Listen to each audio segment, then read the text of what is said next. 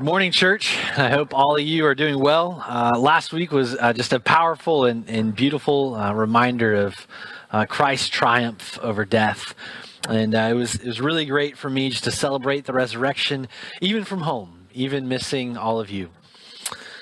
The resurrection is a defining tradition, joy, and substance of our faith as Christians. So last week we kicked off two things as well. We kicked off our Enduring Hope series as we go through 2 Thessalonians. And we also kicked off a 21-day fast that is designed to just draw us closer to Jesus in this time. And for me, I'm going to give up soda and sugar, and also committing to do a prayer walk for about a mile every day around our neighborhood. So I'm really excited about it. And this week, for me, also has probably been one of the best weeks of the quarantine, even though for some strange reason I am not having sugar or soda. One of the things that happened when kind of the quarantine hit and the social isolation hit, it was kind of tough for me. Honestly, kind of being an extrovert, I think I was a little down, maybe even a little depressed, and so I turned to Dr. Pepper, and I had a Dr. Pepper like every afternoon. Just again, I needed to pick me up, so instead of coffee, I went to Dr. Pepper, and this last week, I just realized that God's been telling me that I don't need sugar or snacks or even soda to feel better, but just to spend time with him. And that's been something that I really was convicted about very quickly in this 21-day fast, that I was turning to again, soda and sugar and snacks to just make me feel better. And God wants us to turn to Jesus first instead of the world. So I just want to encourage you, if you've not started the fast, that's okay. Jump in at the 2-week mark. Also, if you hadn't received a fasting commitment sheet, our church would love to get you one of those. Just contact us. We also have them on our website and our Facebook page. One more story for you. I was on a prayer walk on Friday morning in my neighborhood, and everything was going well. I mean, it was cool out. The morning was just crisp. My 3 kids weren't running around and bothering me. I was praying. The birds were just, it was just a great morning. And I'm walking around, and all of a sudden I start to hear a slow, faint sound. It's getting closer and closer. And the rumble of a garbage truck turns down the same street that I'm prayer walking on. And what do? I'm like frozen. Do I speed up? Do I run? I don't want to run. I committed to prayer walking. So I'm kind of stuck with what I'm going to do. And I figure, I'm just going to continue to walk and pray. And maybe the garbage truck will, turn down another street. The garbage truck did not. And the smell was pretty bad. The noise was loud and clanky, and my concentration was broken, and I was just, what the heck, God? What am I doing? This serene prayer walk, this drawing close to you is now just completely interrupted by a smelly, stank garbage truck. And I realized that God was just saying, keep walking. And so I kept walking, and I realized that maybe God was telling me to reflect on this. And so I said, what possible reflective insight could I gain from a garbage truck? And I think God was just starting to tell me that I needed to take out some of the trash in my life that had been building up over the last couple weeks. You see, over time, our lives can be full of the things of the world, and our lives can smell. And just like as a home, we need to take out the trash regularly and put the trash out on the side of the street. God was telling me that in my spiritual life, I needed to be taking out the trash as well. Fortunately for me, after about 3 more minutes, the garbage truck turned down another street. So church, I just want to encourage us that we need to be taking out the trash in our spiritual lives, the dependence on Dr. Pepper and screens and news and social media and streaming services and alcohol, whatever we're depending on that's not of God. His people are called to be depending on God. Again, I did not like walking behind that truck, but I needed to learn and appreciate what God was doing. So with that said, we got a few announcements for you. First, for the kids, today I'm going to have you guys draw a picture, and I want you guys to draw a picture of Jesus beating up the devil. So kind of Jesus beating up the bad guy. What does that look like? I'm curious for you kids. What will that look like? The second announcement is just that we're going to be continuing our digital streaming services again through the month of April and possibly beyond, and we'll be letting you guys know and giving you guys the right information on what that looks like from us. Third thing, I was actually on a Zoom call with some of the people in our church, and we had this brief moment of screen share. And one of the things that I thought was interesting, and you can learn a lot from someone through their screen share, but I saw someone save bookmarks at the top of their web browser. And what I thought was interesting is, again, conveniently located in the left corner, the place where we oftentimes look first when we're going to websites, was just simple tab, a simple bookmark, and it was the link to the Awaken Giving page. It just said Awaken Giving on it. And I thought that was really interesting. This is the place where we look to when we go to on a website. And this person has saved as a bookmark how to give to the church. And I was really humbled by that, that they would even make that a bookmark. I was proud of them. Of course, I didn't say anything. And I just wanted to encourage us as a church family that giving is important, and we simply want to encourage you to be faithful and to faithfully give in this time. And we're just going to dive in this morning. And so we're going to go right to our text, which is in 2 Thessalonians. And we're going to read the end of the chapter first. Let's read in verses 16 and 17. Now may our Lord Jesus Christ himself and God our Father, who loved us and gave us eternal comfort and good hope through grace, comfort your hearts and establish them in every good work and word. These words just leap from the pages of Scripture, and I cannot wait to unpack them. But before we do, we have to ask ourselves, what did Paul say? If we've been given this eternal comfort and good hope, and our hearts will be comforted, and things will be established, our good works and good words, how does Paul reach this conclusion? Well, last week we looked at 1 Thessalonians 1. And we looked at the resurrection of Jesus Christ. And I thought Pastor Frank shared two incredibly awesome things. The first was just the difference between hope and optimism. You see, optimism was the tendency to expect the best possible outcome. You know, popular slogans like "be positive" and "Hakuna Matata" and "don't worry, be happy." These are things that express optimism. But optimism often goes wrong because it just looks at the now. It just looks at the immediate. Optimism wants things to change very soon. And if they change very soon, then you're happy and things are better. Well, you see, hope is a little different. Hope is built on the character and nature of God's promises. Hope is not tied to the immediate. And oftentimes, hope is surrounded by suffering and by hardship. But hope, in that suffering and hardship, looks to God. Again, optimism only looks for things to get a little bit better. The second thing that we looked at last week was the foundation of hope is the resurrection of Jesus Christ. Looking to Jesus. And we do this. The church does this via prayer. We do this best via prayer. In fact, this is what Paul is writing the Thessalonians about. He is praying for them earnestly in prayer, that they would grasp the hope that has been given to them in Christ. Paul ends 2 Thessalonians 1 by praying for the church. And so this is what has happened in 2 Thessalonians 1. Now we're going to turn to 2 Thessalonians 2. So let's dive in and see why Paul is praying for this church.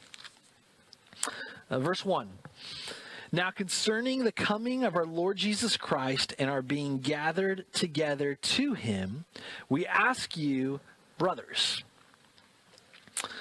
So in ancient letter writing, Paul responds to questions. And this is not just ancient letter writing. This is modern letter writing too. If someone writes you, you respond to them. And this young church in Thessaloniki, which is a Greek city, they're writing to Paul, and Paul is currently located in Corinth, another Greek city, and they're writing to him, and they have a lot of questions. You see, Paul had just traveled through Thessaloniki. He probably stayed there around a month, maybe a little bit longer, and he taught the gospel, and he taught scriptures to them, and many believed. And so after he left, he went to Corinth to do the same thing in Corinth, but these young believers, these very you could call them infants in their faith, they had a lot of questions.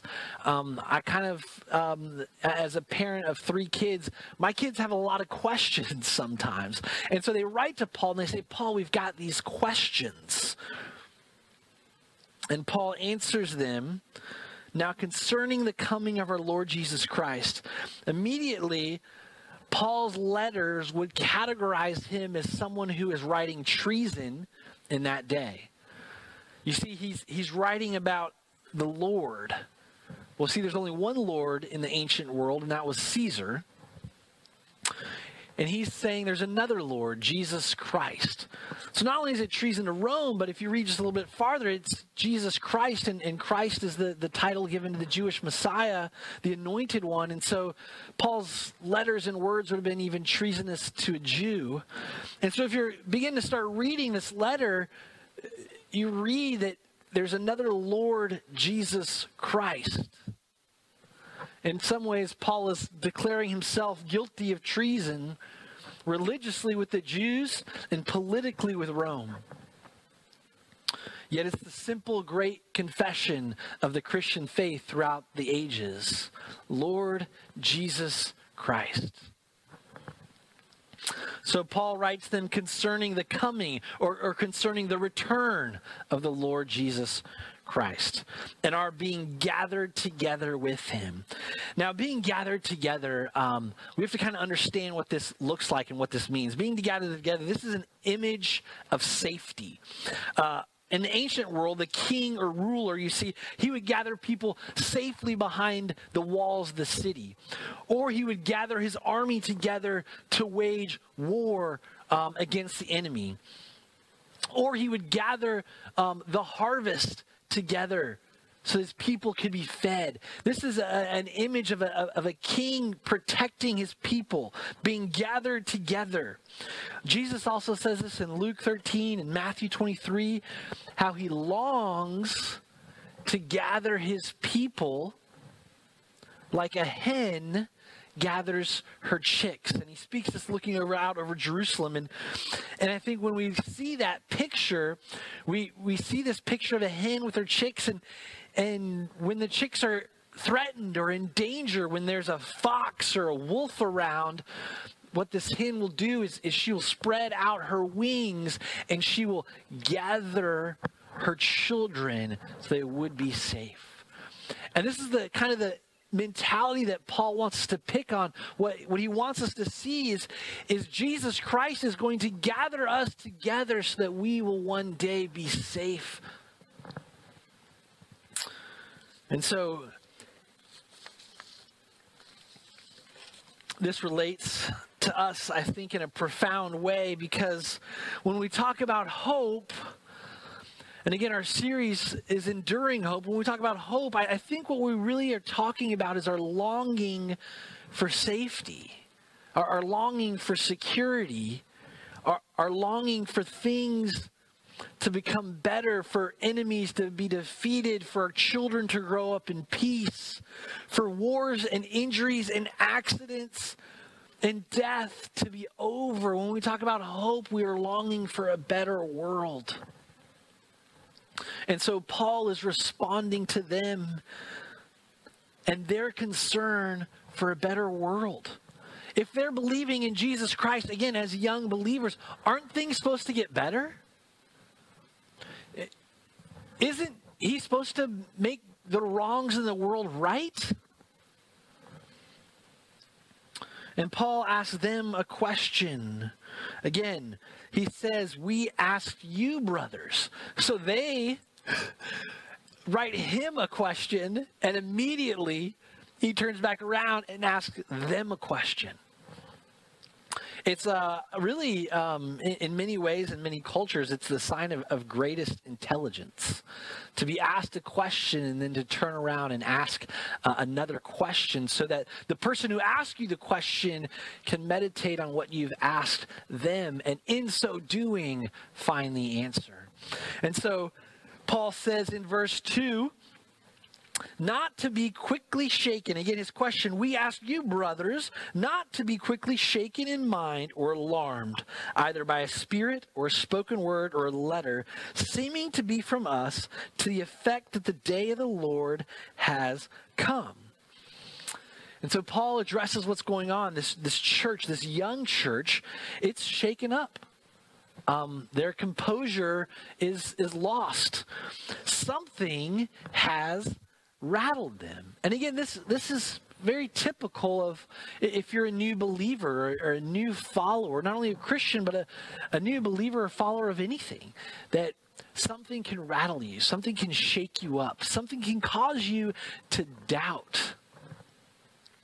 And Paul identifies what those three things are.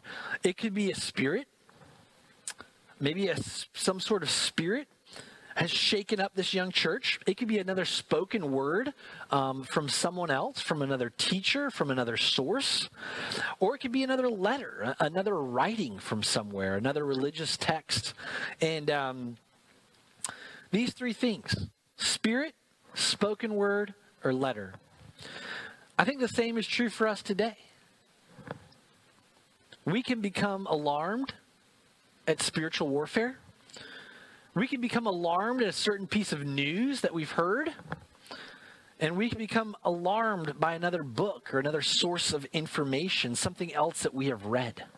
And our faith can be shaken, and all of a sudden we might have questions about our Lord Jesus Christ. We might have questions about what does his coming back look like. And this was the effect that those alarming things had produced. You see, they produced the effect that Jesus had already come back. Now, we can wonder about that. Well, so what does that mean? And I think it's important to know, for the Jews, again, Jesus had not yet come. The Messiah had not yet come, and so they didn't believe in Jesus. For the Christians who did believe that Jesus was the Messiah, the theological implications of if he's already come back was that, well, your sin's already paid for. Just live however you want to live, believing that he's a God, believing that he's done what he said he's going to do, and you know what? You'll go to heaven. But what's absent in there is the need for any kind of righteous living. In fact, Jesus just becomes one among many other gods. So if you say a bedtime prayer to him, and if you admit that he's God and that he should come into your heart and forgive you of your sins, then you can go to heaven. But none of that actually would change how you live. You just kind of put him up in there as like on your wall of gods. You know, he becomes one among many that you pray to, so you've got all your bases covered. In other words, you don't really have to change. Let's keep reading. Paul says this in verse 3. Let no one deceive you in any way, for that day will not come unless the rebellion comes first and the man of lawlessness is revealed, the son of destruction, who opposes and exalts himself against every so-called God or object of worship, so that he takes his seat in the temple of God, proclaiming himself to be God.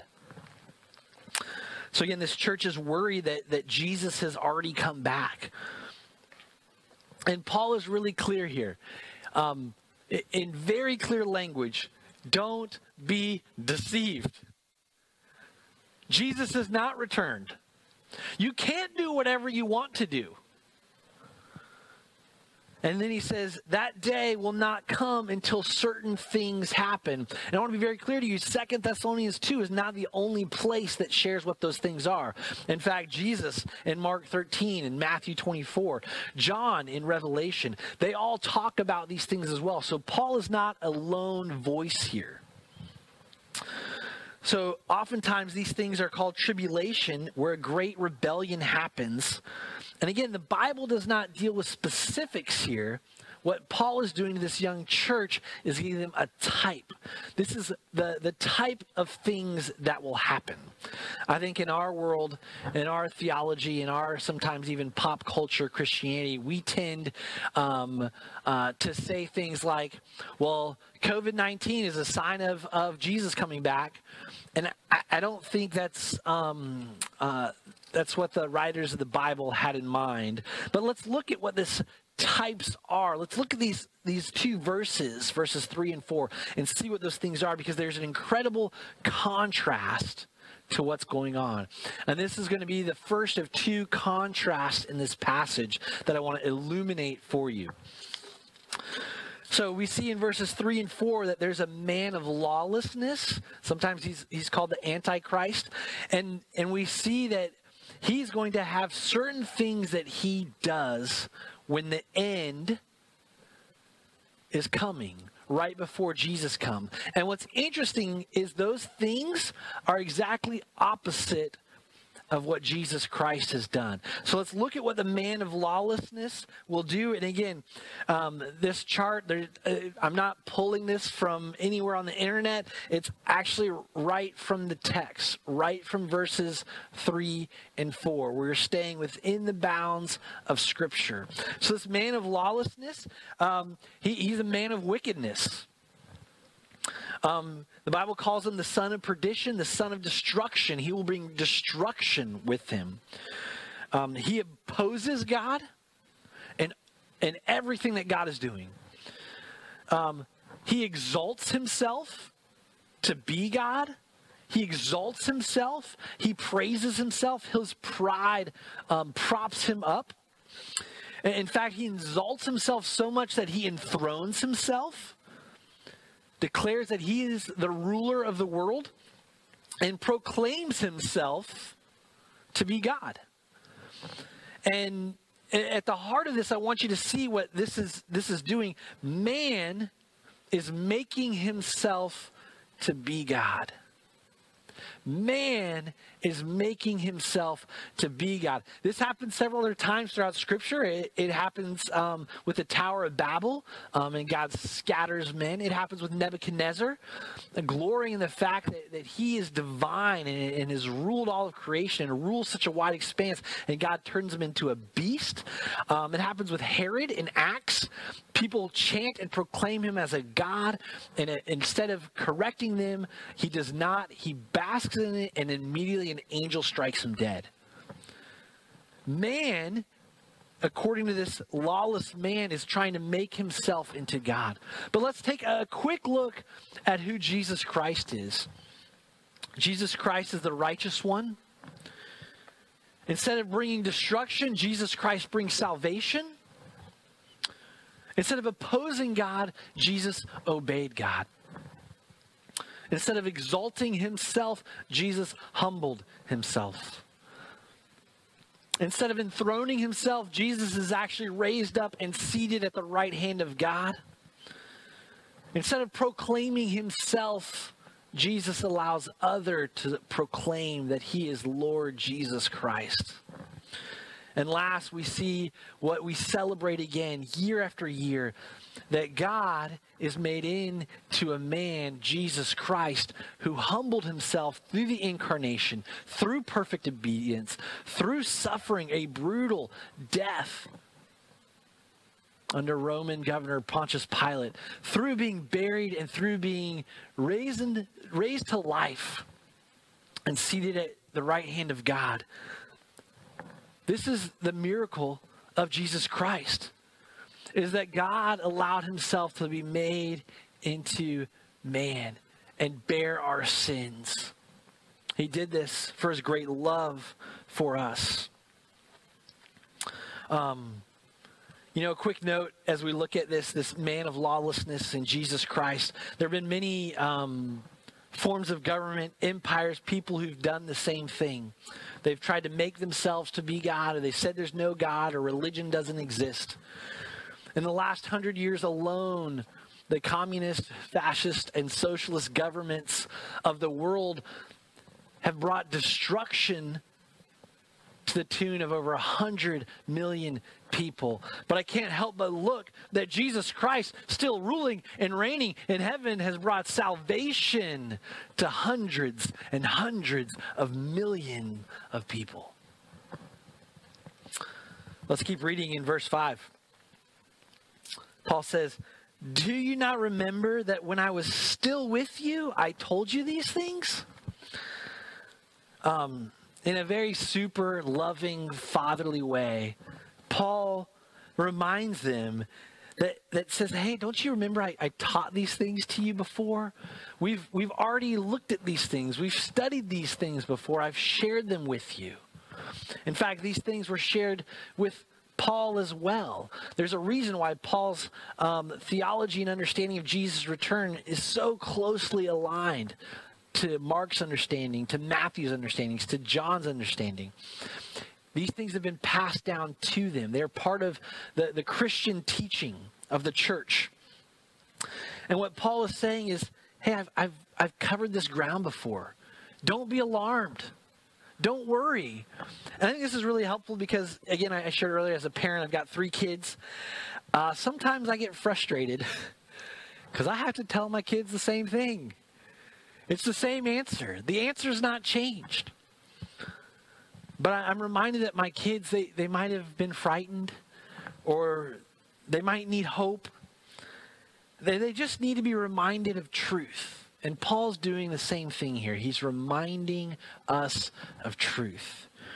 You see, hope, it's not just optimism or wishful thinking. It's substantiated truth from Scripture, and Paul's giving it to them in the form of a fatherly, loving letter. A letter communicating that his desire is to be with them. His presence is what's needed. And as a dad, I think that's the case too. When my kids are afraid, when they're scared, when they need hope, when they need truth, they really just want my presence. That's what their question is all about. They just want my presence and my voice. You see, they want to be gathered up under my wings. They need protection.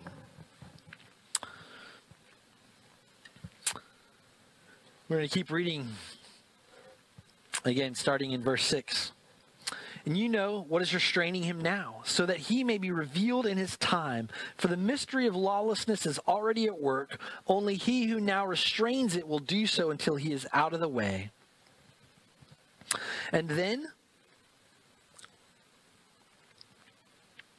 the lawless one will be revealed, whom the Lord Jesus will kill with the breath of his mouth and bring to nothing by the appearance of his coming.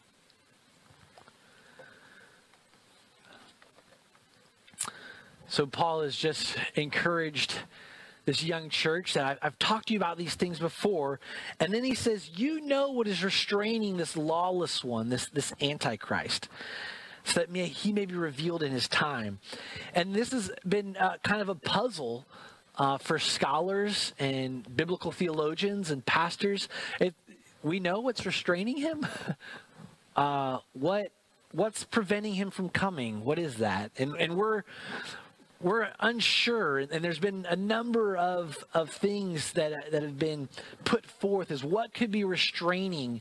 And so I want to touch briefly on them, but I think that's not the right question. What's restraining him? And so we'll touch on them briefly, and then I'll share with you what is the right thing to look at. And oftentimes we do this when we read Scripture. We might focus on this little thing over here and miss the big truth over there. But what is restraining this lawless one? What is restraining this Antichrist? Some people have said it's the Holy Spirit. The Holy Spirit is preventing him from coming. Other people have said it's the church. The church is preventing him, and we're waiting for the church to be taken up. Other people have said angels. Angels are opposing. There's a spiritual battle, and angels are opposing the lawless one. The fourth, people have said just the proclamation of the gospel. that the gospel is not yet persecuted across the earth, so that the faithful testimony of the saints, the proclamation of the gospel, from missionaries to normal people, sharing God's love and God's truth, this restrains the evil one. Again, I think those are all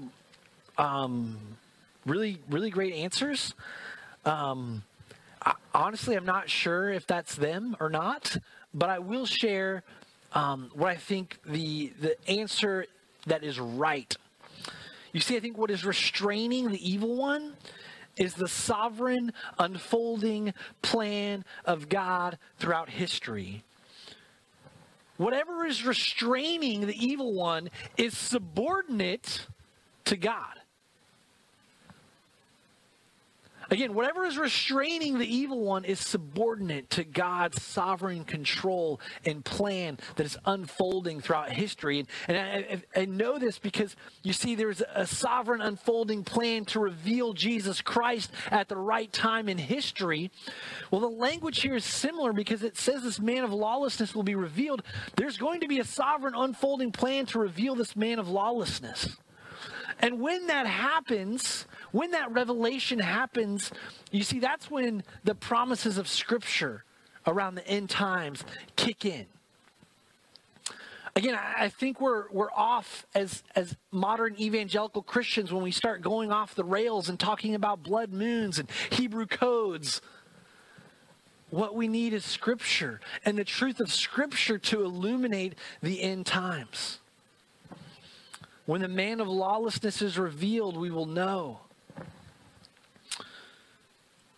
And so we see that whatever is restraining him, even that falls under the sovereign plan of God. And you might ask, well, what is the sovereign plan of God?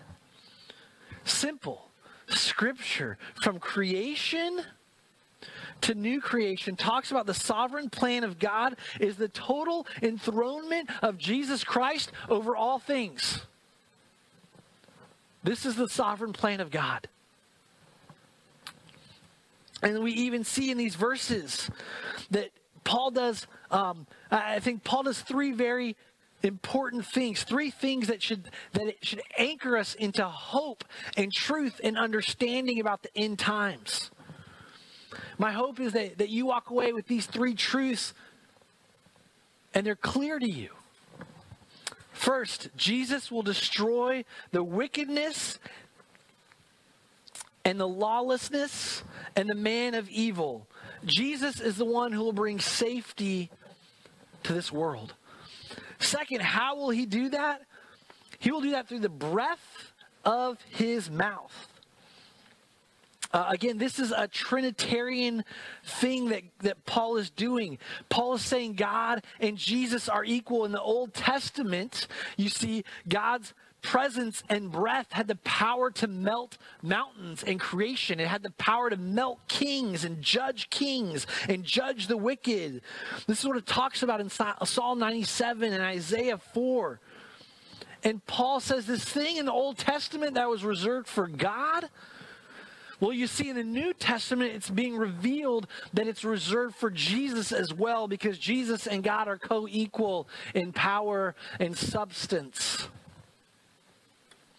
Paul is reaching back into the Old Testament and giving Jesus the same powers that belonged to God. And so the enemy, the lawless one, he will be defeated by the breath of his mouth and by what? Third thing, the appearance of his coming. The appearance of his coming. Jesus Christ will be so bright that he will bring to nothing all of the evil plans of this man of lawlessness and this wickedness. So kids, you guys have been drawn a picture. I don't know what your picture looks like. I imagine it looks really cool. I imagine like Satan and the devil and this evil guys are getting beat up a lot by Jesus. But here in this text, it says Jesus will defeat them just by showing up. Just by the breath of his mouth And his appearance, Jesus defeats them. Now, I don't know about you guys, but I really loved Avengers Endgame. Both 1 and 2. It was really cool. You know what was happening. The fight was on. You saw the Avengers. You saw you saw the hordes of Thanos. You saw Thanos, and like it was that like perfect, like crystal clear, like pause, like there's going to be an epic battle, and then the battle was like 45 minutes long, and the first battle kind of, Thanos won. The second, well, I don't want to spoil it for you guys. Anyways, there's this pause, and you're like, there's going to be an epic battle. The Avengers are on the scene. Well, the Bible doesn't even say that there's going to be an epic battle.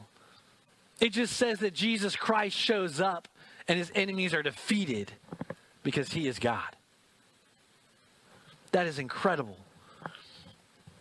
And I think sometimes we can look at Jesus coming back as like he's going to try to just keep all us in safety and the whole world's going to like do some crazy things for a while and he's going to come back.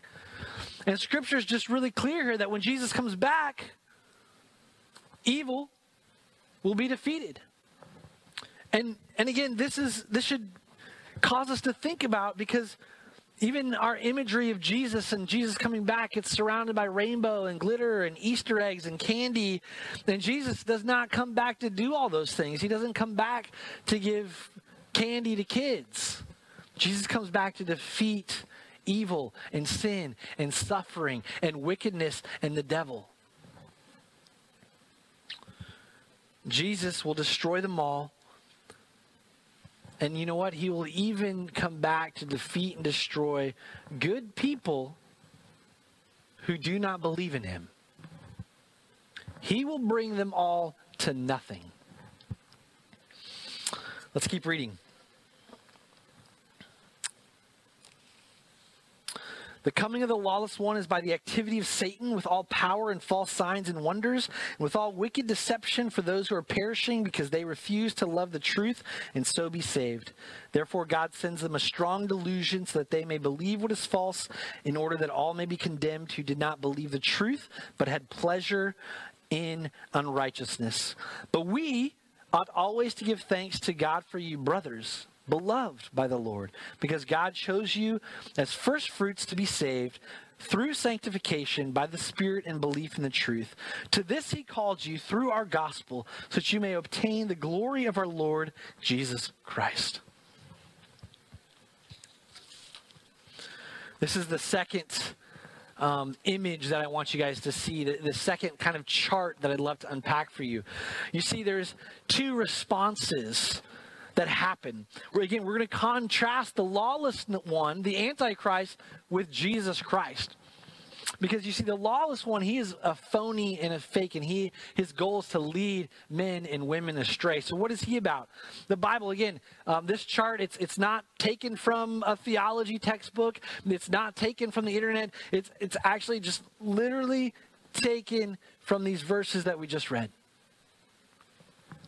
So the lawless one, it says that it's the activity of Satan that he's going to be about. He's going to be about power and false signs and wonders, kind of like a magician. It's going to be a wicked deception. Again, it's not just this like white lie. There's stakes here. There's a deception going on that ends and leads to death. In fact, sin at its core is a deception that leads to death. The effect of that will be people will see that and they will refuse to love the truth. And we'll get to what that truth is in a minute. And because they refuse to love the truth, they'll be given false, deluded beliefs by God. As a result, they will be condemned. And until that condemnation, though, they will take pleasure in unrighteousness. They will take pleasure in acknowledging that they do not believe in a God. And so, what is the response, though, that we see to Jesus Christ? You see, Paul contrasts the coming of the lawless one to what the coming of the gospel did in the lives of the people at Thessaloniki. Again, it's a young church, and he tells them and reminds them, this is what the gospel did to you. Number one, it's the activity of God. It's fueled not by power, false signs, and wonders. It's fueled by the love of God. Instead of being a wicked deception for people, people are actually chosen and saved. They're given their worth and their dignity back through love. Instead of people refusing to love the truth, they are actually sanctified by the Holy Spirit who is sent by God. Instead of false, deluded beliefs, they actually believe in the truth. Instead of being condemned, they are called by the gospel, called by the good news that Jesus Christ is here to save sinners. And instead of taking pleasure in unrighteousness, they actually receive the glory that has been obtained and purchased by Jesus Christ for his people. And make no mistake, the first several verses that you see, they sadden us. These people have no hope. They live a deluded life. They've rejected God, so God turns them over to their beliefs. But Paul is writing about his joy and thanks, which is the conversion of these Thessalonians. And this language of chosenness and calling, it's about safety and security, isn't it? It, in fact, is about adoption. You see, when you're an orphan child, you are not safe. When you have no parents, you have no protectors.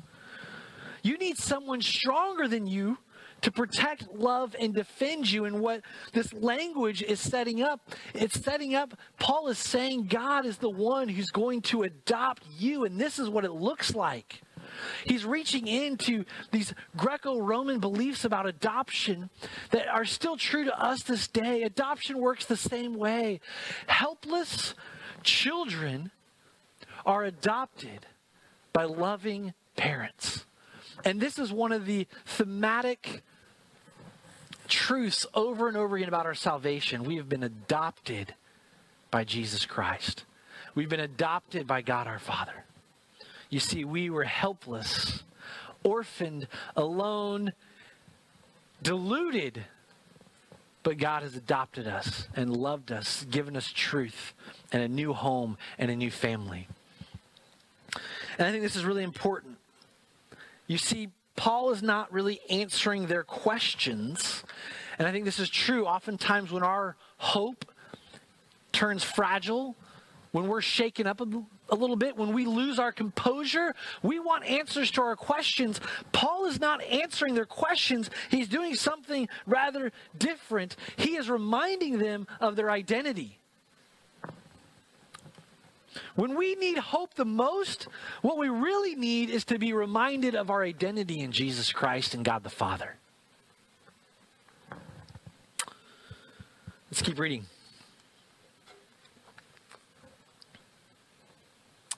So then, brothers, stand firm and hold to the traditions that you were taught by us, either by our spoken word or by our letter. Stand firm and hold. These are imperative commands. Grasp onto, cling, don't let go. So I just want to remind you where we started off with this chapter. You see, this young church, they were alarmed by three things. Remember what those three things were? They were alarmed by a spirit, they were alarmed by a spoken word from someone, or they were alarmed by a letter. And what does Paul do? He says, stand fast and hold on to what? Traditions taught by us, spoken word, or by a letter. In other words, Paul's saying, don't be alarmed by the junk that is coming in. Rather, stand fast and hold firm to the word of God that you're putting in. So traditions, we see this word tradition, we don't like it. It's actually a really beautiful word because Paul is saying what he shared in 1 Corinthians 11:23, what he shared in 1 Corinthians 15:3 and 4. This was the Lord's Supper and this was the gospel. And Paul's saying, I'm passing on to you. When Paul's saying hold fast to this tradition, he's not saying a tradition by man. He's saying a tradition passed on to him, the gospel. that Jesus Christ died and was buried and rose again on the third day, that Jesus Christ broke his body and shed his blood for his children. Paul is talking about the tradition of the gospel, and the gospel is more powerful than a spirit. So he's telling this young church, don't engage into all this spiritual warfare. Hold fast to the gospel.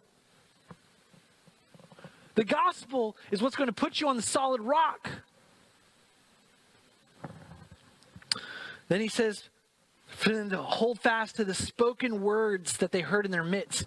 Did not Paul remind them in verse 5? He'd already been there teaching them and preaching to them.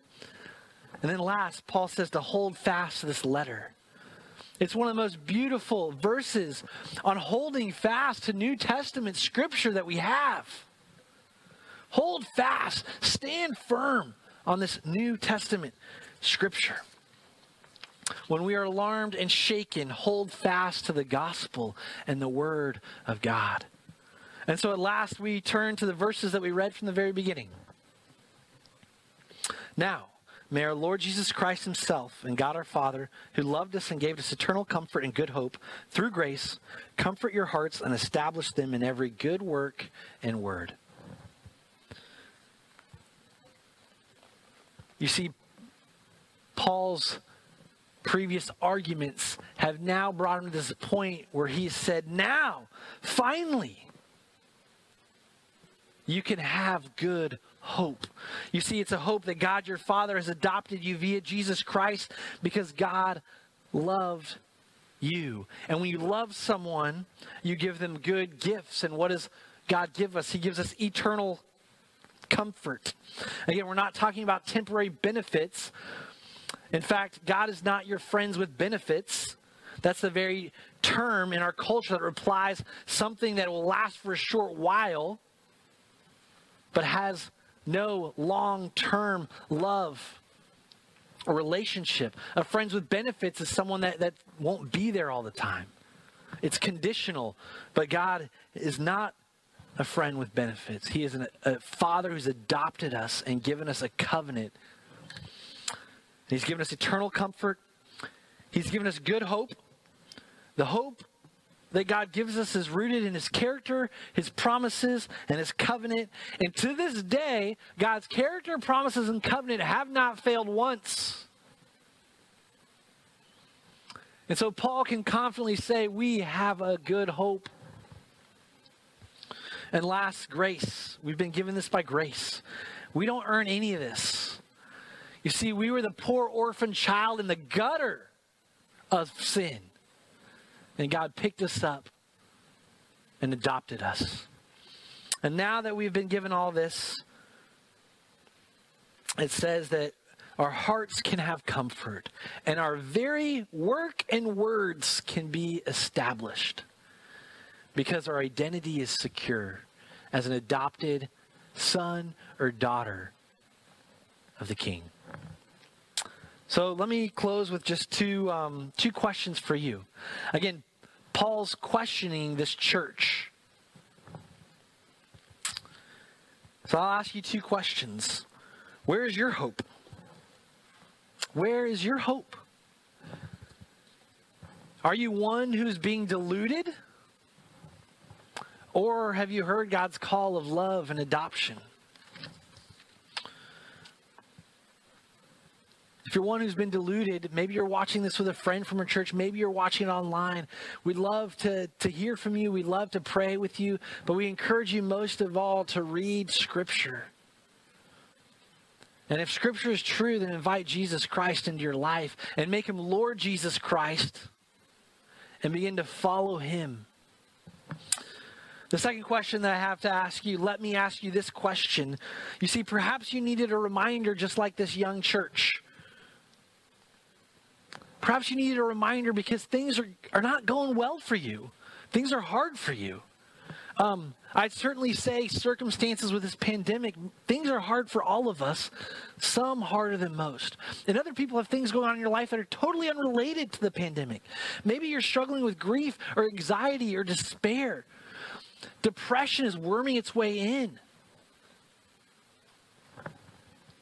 God's desire is to comfort your heart via his word in every good work and word that you do as his child. And so you needed this reminder, I believe, because in this season of isolation, the question I have for you is, will you draw close to God? Will you draw close to his word? God's desire is to establish your work and your words, to give you meaning and purpose and significance. Will you draw near to him? A great truth and promise of Scripture is draw near to God, and he will draw near to you.